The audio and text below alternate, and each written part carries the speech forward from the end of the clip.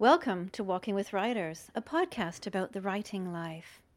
I'm Kirsten Fogg, and today we're in a wild country suburb of Brisbane with Lani. And Lani is an artist and a writer, and we're starting in her little art cabin home, and we're going to go for a walk on her grandparents' property. Welcome, Lani. Hi, thanks for having me. And it's still hot out in Brisbane. I know, I thought it would be cooler by now. No, still pretty hot. So, we'll go past the caravans. I met Lani at an art store and I saw this beautiful book on the counter, and it was one of hers, and she's got these gorgeous, really bright, colourful, crazy sketches and drawings, and then the whole book is a type of poetry that she's written and then collected from other people about resilience, isn't it? Yeah, I decided to, because I'm an artist and I love talking about mental health, but I wanted to get other people to contribute something as well. So the whole book's a bit of a project, really, and it's just different, like a collection of ideas about mental health and overcoming things and some life stories in there. So yeah, it's a bit of a mixture, that book. And I love Lani's artwork so much that I had her design a logo for my website, a writer out of residence, a gorgeous picture, and she's framed it so I can hang it up in my study and be forever inspired. So how did you get into this type of colouring and drawing? Oh, that's a good question. I mean, as a kid, you know how when you're first, 4 or 5, you either pick up a pencil or kind of decide to run outside and be an outdoorsy kid. I was the indoors kid, and I loved to read, so I used to read a lot, and then that sort of inspired me to start creating myself. So yeah, ever since I was about 6, I've been kind of the arty kid, really, in the family. And now you're in this little cabin on your grandparents' property, which is amazing that you're in the middle of the city, and we've got bushland all around us. I don't know how many acres this is. I actually don't either. But it's rare. Everything else is getting developed and this is protected. Like, we are never really able to do much with this property now, which is awesome because it's nice to have land. Yeah. So it's kind of rare that we're only 20 minutes from the city and we're just surrounded by trees. It's lovely. And you can smell the eucalypt, can't you? I can smell that. And I just saw a kangaroo hopping over there. I don't know if you saw that. No, I should have pointed it out. They're here all the time. Like, at the front, I have to be careful when I drive up. There's always 6 or 7 kangaroos on the front lawn at night. So this is the den that I know about. So I used to come down here as a kid and would bring our grandparents' little black and white dog down here. And we used to have an old car that our cousins, like little kids, would drive around as we were learning to drive and stuff. Yeah. We used to drive it all up through the trees here. Do you find this area inspiring for your writing or your thinking or your creating? Yeah, well, especially living on this property. I love it because I sit on my little patio, and when it's raining in particular, it's absolutely beautiful. Like, it's just the loveliest open spaces and trees, and it's beautiful. I love nature. Yeah. You can really smell the eucalypt now. Yeah. Yep. And really if you look really hard, you might see some houses through there, but otherwise we're just basically all alone in the bush. Like, it's beautiful. And it has that real dry bush Australian feeling. Yeah, that real outback kind of. Yes, because it's been so hot and, well, it hasn't been dry. It's been hot and humid, but it's been so hot. It just sucks the moisture out of everything, doesn't it? Pretty much, yep. Yeah, there's all just twigs around here. Like, look at that. There's all these twigs. Can you see that through there? Like a big collection of sticks all kind of... Did it just I don't fall know. or somebody put them there? I don't know. That's interesting. Yeah. So a lot of your artwork is a little bit surreal. Definitely, yeah. What are you aiming for there? I think I get quite bored. If I tried to copy what I could see in front of me, like portrait drawing, for example, I get a bit bored. So my aim is to create what I can't see with my eyes, basically. So if it exists already, I find it a little bit boring just personally to draw, I think. Yeah. And there's something from behind your ear. It looks like a tattoo, and I think you mentioned earlier you designed that. I did, yeah. Me and my best friend, for our 21st birthdays, I designed both of our tattoos. She got some little flowers that I'd done, and I got my little pencil behind my ear just to remind me of creating, and I don't think I'm ever going to stray from being a creative person even when I'm old. So, Even now that you're doing your masters. Exactly. You don't think that will beat it out of you? I don't think it's going to be irrelevant, no. Always going to be there, I think, I hope. Well, but you also tie the creativity, the writing and the drawing in with trying to improve people's lives. You've done a lot of tours around Australia? Yeah. I used to go into schools, I still do a little bit, and just talk to kids about using art to express how they feel, and just as a safe outlet to say what you want to say. I think some kids don't actually feel safe being who they are and saying what they actually think and want to express, and art is such a great way to do that. So I kind of see art as a tool to get a conversation going that's bigger than art, basically. Yeah. It is amazingly quiet out here. Isn't it like serene? Yeah. Like Do you come? Can hear the hum of the bugs and the insects and stuff. Yeah. Do you come back here and just sit? I should. I actually haven't since I moved to this property, which is terrible. Yeah. But no, because I'm surrounded by trees up at my flat too, so I kind of just feel amongst it already. Yeah. But I should just bring a pen and a pencil and a sketchbook and sit up here. It's beautiful. And in your flat, the whole flat is really an artist studio, isn't it? It is now. Now that I live there, it is. Yeah, there's a skylight which is really good for natural light, and it's all cabin and nice A-frame ceilings, and it's high ceilings. It's gorgeous. I love it. So for me, it's perfect for art. Yeah. And basically, you do your art on the living room floor. Yep, pretty much. I actually have a desk, and I've never sat at it to work. No. I just sit on the floor. The desk might be a bit restrictive. It is, I think. Yeah. Should we keep walking this way, or which way do you so want if to we go? walk down, we're going to go back where we came from. Or Okay. I think that you can hop this fence, but I don't actually think that's how. I don't think we'll hop the But fence. there's a track there as well. But yeah, we could just loop it. It's a bit too hot to go fence hopping. I think so. And move quickly. I just don't know where we're going. Yeah, if we did that.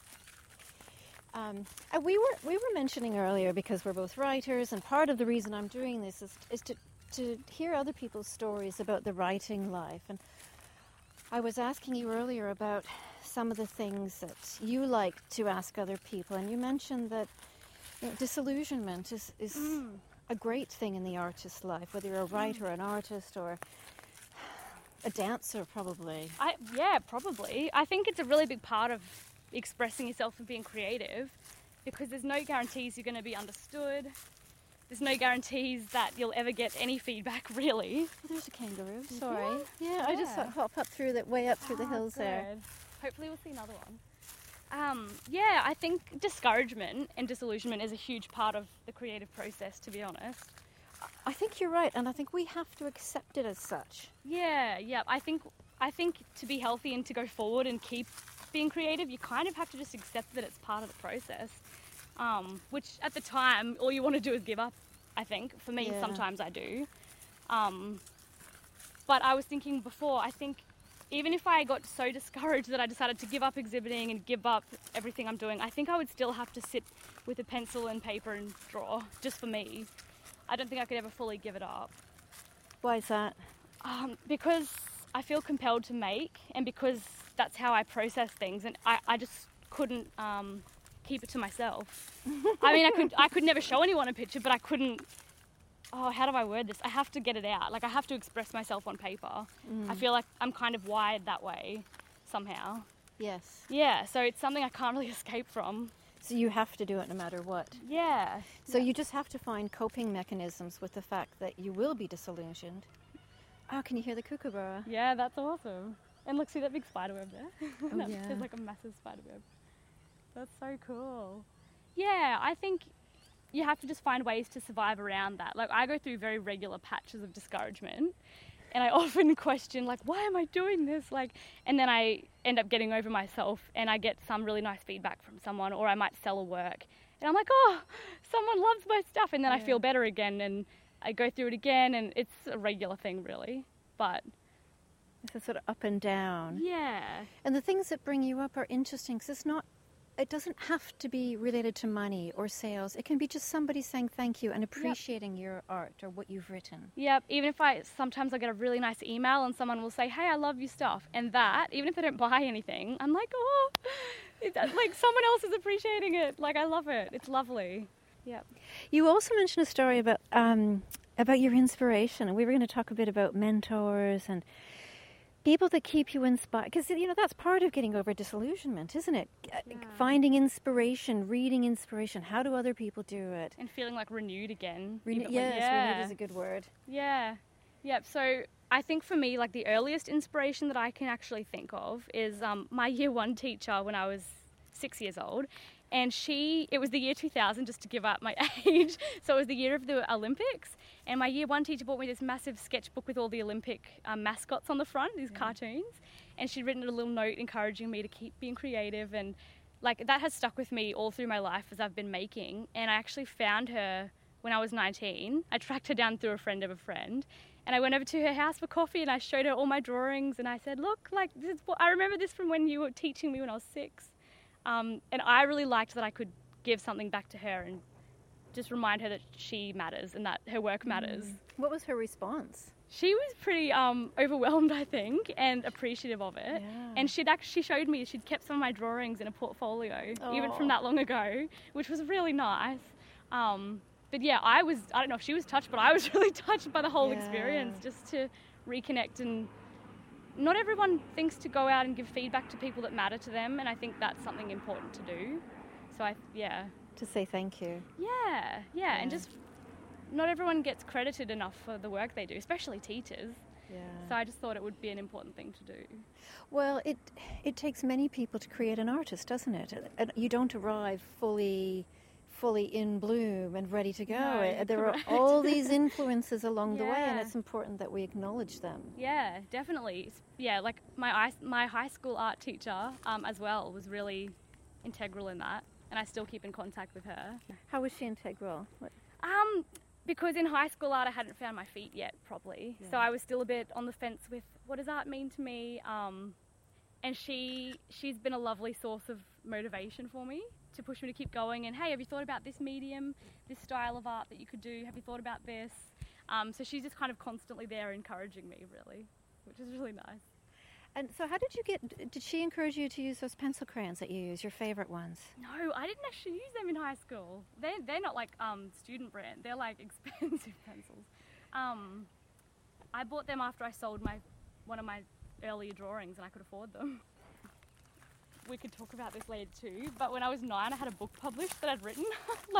I lived in a little country town and my mum submitted it to this publishing company, and I had like a little book signing with all my little friends from school, and they came and I signed all their books. Have you still got that book? Not here, but yeah, Mum has. Your mum has it, yeah. And I remember I was 9 and I had all these little gel pens and I'd ask everyone, what colour do you want me to sign it in? And yeah. So did you self-publish the book on resilience, or for resilience? You did? Yeah, I think for me that's the way I'm going to go for a while. Yeah, just because I have the freedom over the editing process. It does offer us a lot of options, doesn't it? Yeah, I mean, I guess I don't get the marketing and the reach that I would otherwise get. But I don't really care, I can promote it myself. I can't believe I hardly come back here. It is pretty cool. It is gorgeous. I wonder when this tree fell down. Look how big it is. It's just that typical Australian bush, isn't it? Yeah. The smell, the sounds, everything. They used to keep horses back here when my dad was growing up. They all had a horse, and they all used to have their little shed with their horses back in the day. So, Bosgra, I was wondering about your last name. Do you know where that comes from? Yeah, it's from Friesland actually, which is just a it? province above Holland. Yeah. So it's from my dad's side, and his dad came out here when he was 16 and migrated out. Okay. Spoke no English, didn't know anything, and started a business with mechanics, with cars. So that's your grandfather? Yeah. The one that this property. The one that belongs owns to. this property. Yeah. I'm glad they came out though. But Holland is a beautiful place. I would love to go there. Do you find you have roots there? Yeah, I mean, I have a lot of family there still that I don't know, but they'd welcome me if I went to stay. And my parents have been over and they have good contact now with them. Yeah. But yeah, the beauty of it, I really want to go over. But you don't speak any of the languages? No, I wish I did. My grandfather still speaks Frisian. Like on the phone he'll babble away in Frisian to his relatives, but I can't speak any. Yeah. No. Oh, that makes me think about belonging, because I often Yeah. ask people questions about belonging, what gives them a sense of belonging. I really feel that you're actually creating belonging with what you're doing, with your artwork and your book, and the way you're empowering people to express themselves. I like that. Yeah, I think I do have a heart for people that don't have a strong voice or don't know how to express themselves. So I do want to offer some kind of platform, or at least give them the permission to express themselves, and show them, hey, this is someone just like you who's found a way to work through things safely. Yeah. That's really cool. I hadn't thought of it like that. And do you have any ideas about how you create your own belonging? What does that mean for you? Is it important? Do you know what? I've heard a quote where someone said that something along the lines of, you never think about it if you have it. So I think I've always taken for granted that I have a family, like good family support and stuff like that. So I actually haven't in my life stopped to think about the whole concept of belonging, because I've taken it for granted. I've never actually felt too much like an outsider, other than high school, things like that. Where everyone feels like an outsider. That's not unusual, basically. Since I met you and you were doing this whole thing on belonging, though, I had thought about it a bit more, and I think it's kind of the people around you that let you know that you are someone valuable, whether that's your family or whether that's another support network you have. I think that is really important in belonging. But yeah, it's a really interesting concept. I want to explore it more in art, I think. I think, especially in the field of mental health that I'm sort of embarking into, that's going to be a pretty integral theme I'm going to come up with in my work. So I think it is a topic that is going to get a lot more attention from me. Yeah. Well, the Wild Reading series, and Alana came to read for us at Wild Reading, and that I and some other writer friends started that whole platform because we wanted something that provided belonging to everyone. I don't know what the overall answer is in the community in addressing the idea of belonging. I think there's a lot of really good programs like what you guys are doing now with Wild Readings that sort of encourage that.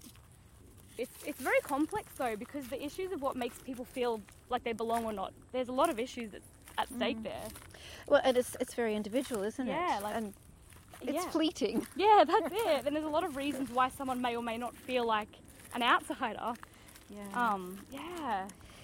I guess the flip side is, though, part of I actually enjoy not belonging and being an outsider, because I think it gives me a different perspective. And I think perhaps most artists feel like they're outsiders. I think you're right. I think maybe most of the time. But I think, in my experience, I think it's a luxury that I get to sit at a cafe and feel anonymous and feel like an artist. I think that's a luxury I'm afforded because I know I do have a good, family support, like I was saying before. Yeah. Whereas if I was struggling more with the fundamental part of belonging, I don't know if I would have the luxury of, because I do love sitting in a cafe and, I'm so different. So, I don't think I would be afforded that. So that's really interesting. I just think this little pond is so beautiful. I think I'm going to take a photo beautiful. of this pond too. Look at the lily pads and everything. It's really cute.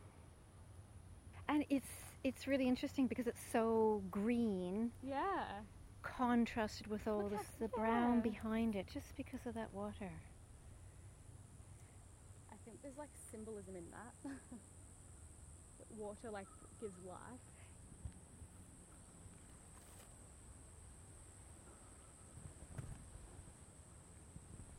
Vibrant colours. Yeah. I love that light blue that's in those lily pad flowers. That really nice, almost lilac-y. Mauve. It's not quite a mauve, but... Beautiful. And they're so tall. They're sticking up a lot. I'm used to lilies sitting down on the pads, but those ones actually look like they have legs. I may draw this later. I was thinking it'd be a good drawing for you. It probably will. It's very Lani. Oh, you know what? They're going to be jumping over lily pads. There'll be like a whole family of them, and they'll all be like different height. Yeah. And they'll be running because they'll have legs and feet. Yeah. Jumping over the lily pads. There's another question that I'm really keen to ask you. Because of your background, working with different children and art therapy and mental health, I've been learning a lot about vicarious trauma because I did all these interviews last year for Belonging, and naively went out and interviewed people about belonging, and then heard all these stories about rape and racism. And incest and anorexia and mental illness and horrible things. And the people, when they told me these stories, they had reached a certain point where they had accepted these stories and integrated them, and they were incredibly resilient. Yeah. But I took it on. Yeah. And I'm just wondering how, because you've had lots of different experiences, and you're still quite young and much smarter than me. No, I don't think so. How do you deal with this? What would you recommend? I think for me, I'm still probably trying to figure out the best tactics to sort of navigate it. But when I was at uni, we got taught a lot about self-care, which is finding your own personal strategies to come home at the end of the day and what are you going to do to look after yourself? Yeah. But for me, obviously, I turned to art because I always turn to art no matter what. And when I was doing a bit of work in child protection, I actually created some drawings about how I was feeling. So I drew myself looking at this heart in a microwave, and like the heart was cooked and it was melting because I felt so much pain for these kids that I was working with. And so for me to express it on paper actually took a lot of the pain away, which was really good.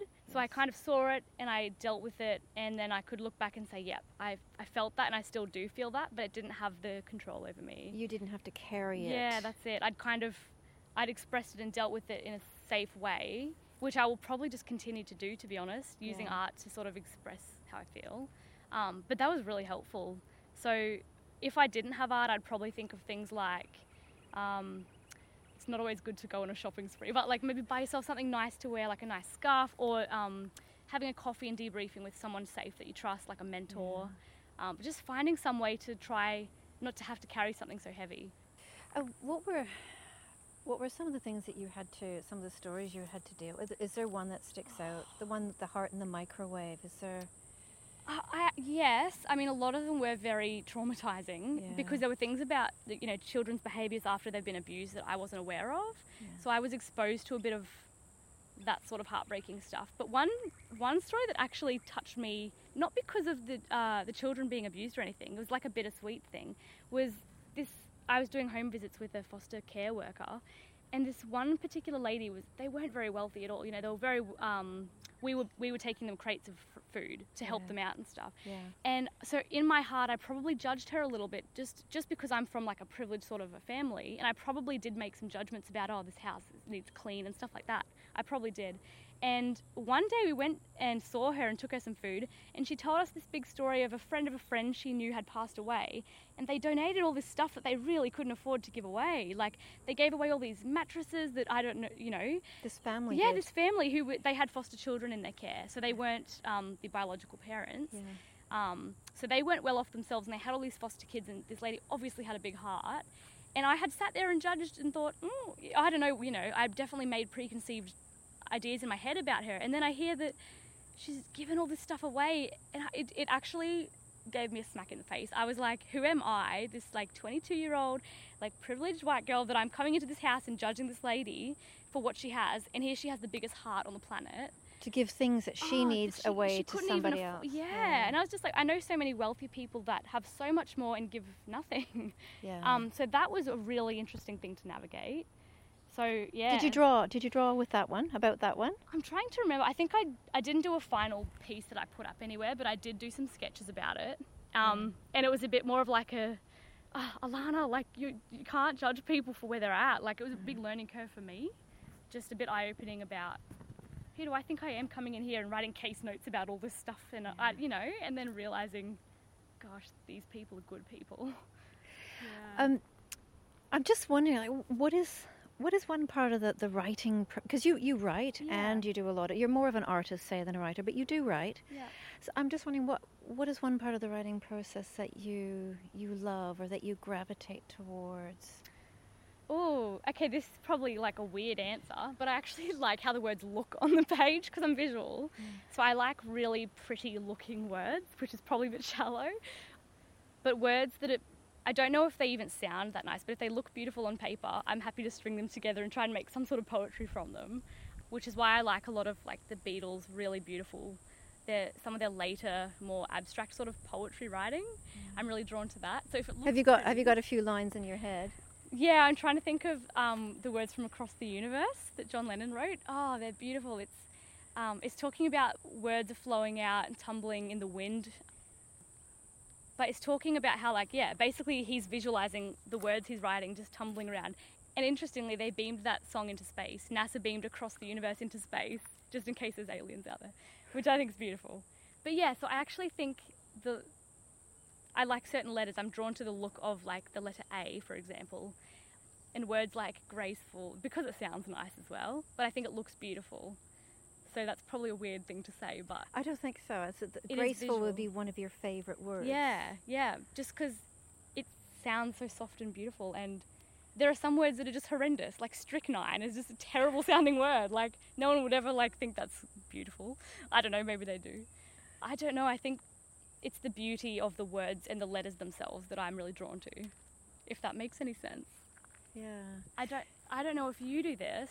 I don't know if you've heard of synesthesia. So Yep. words and stuff, they actually have colours. So yeah, I see the words that are actually in colours, and then the letters themselves all have a different assigned colour that don't change. So I think maybe part of the writing process is that for me as well. So like A is always red. In 50 years, it's still going to be red. L is like this beautiful lilac purple. And like days of the week, like Saturday is always this white, silvery white. Like, I don't know, they never change. They're always that. I don't associate music with images or anything. It's just the words. Have colours. Like months are all different colours, days of the week, letters, and then numbers as well. What colour is March? It's March now. March is like this weird mix between a purpley red. So it's probably more on the purple side, I think. Yeah, like a really nice dark, rich purple. And when's your birthday? May. And what colour is that? It's a really nice, like, baby light pink. Like a nice pastel-y pink. Yeah. I don't know. And do you like that pastel-y pink colour? Well, not to wear, but the drawing that I did for my calendar this year, because I did a calendar with drawings, that's got the background colour. It's all that really nice pastel-y pink, so it kind of matches what I saw in my head. And what about November? I'm November. Silver. It's like silver. a really metallic-y. Yeah, really metallic. Yeah.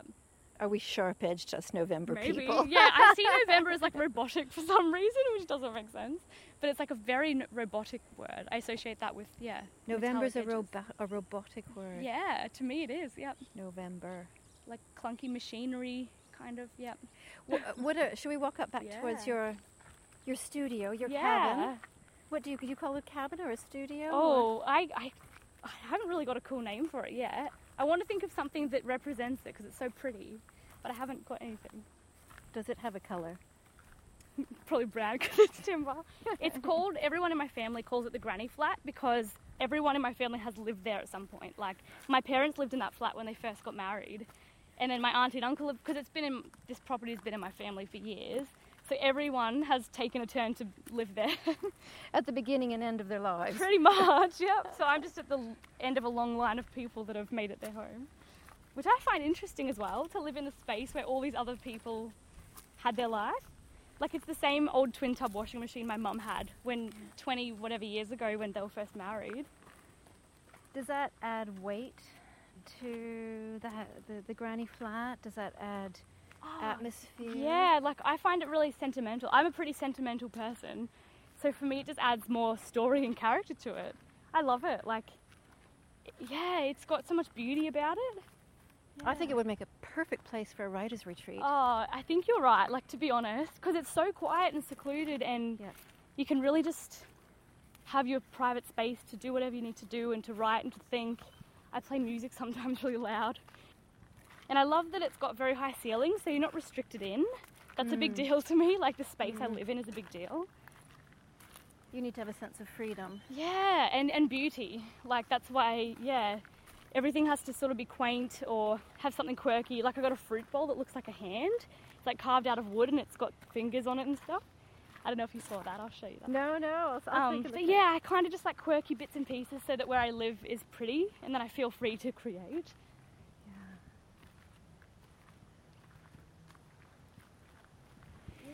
So we're walking in towards the sun now and heading back towards Lani's granny flat. We used to climb up on those water tanks as kids. We weren't really allowed to. Oh, gosh. But we'd jump from tank to tank. Well, look the at them, they're did more than me. huge. I was pretty tame. But yeah, we used to hop over both of them. Those are the big old-fashioned water tanks, aren't they? Are they still used for water now? Yeah, or? they live off tank water here, so I think they're the ones, We didn't see any more kangaroos. I know. It's a bit of a, you might see some driving out. Thank you, Lani. It's been lovely. Thanks for having me.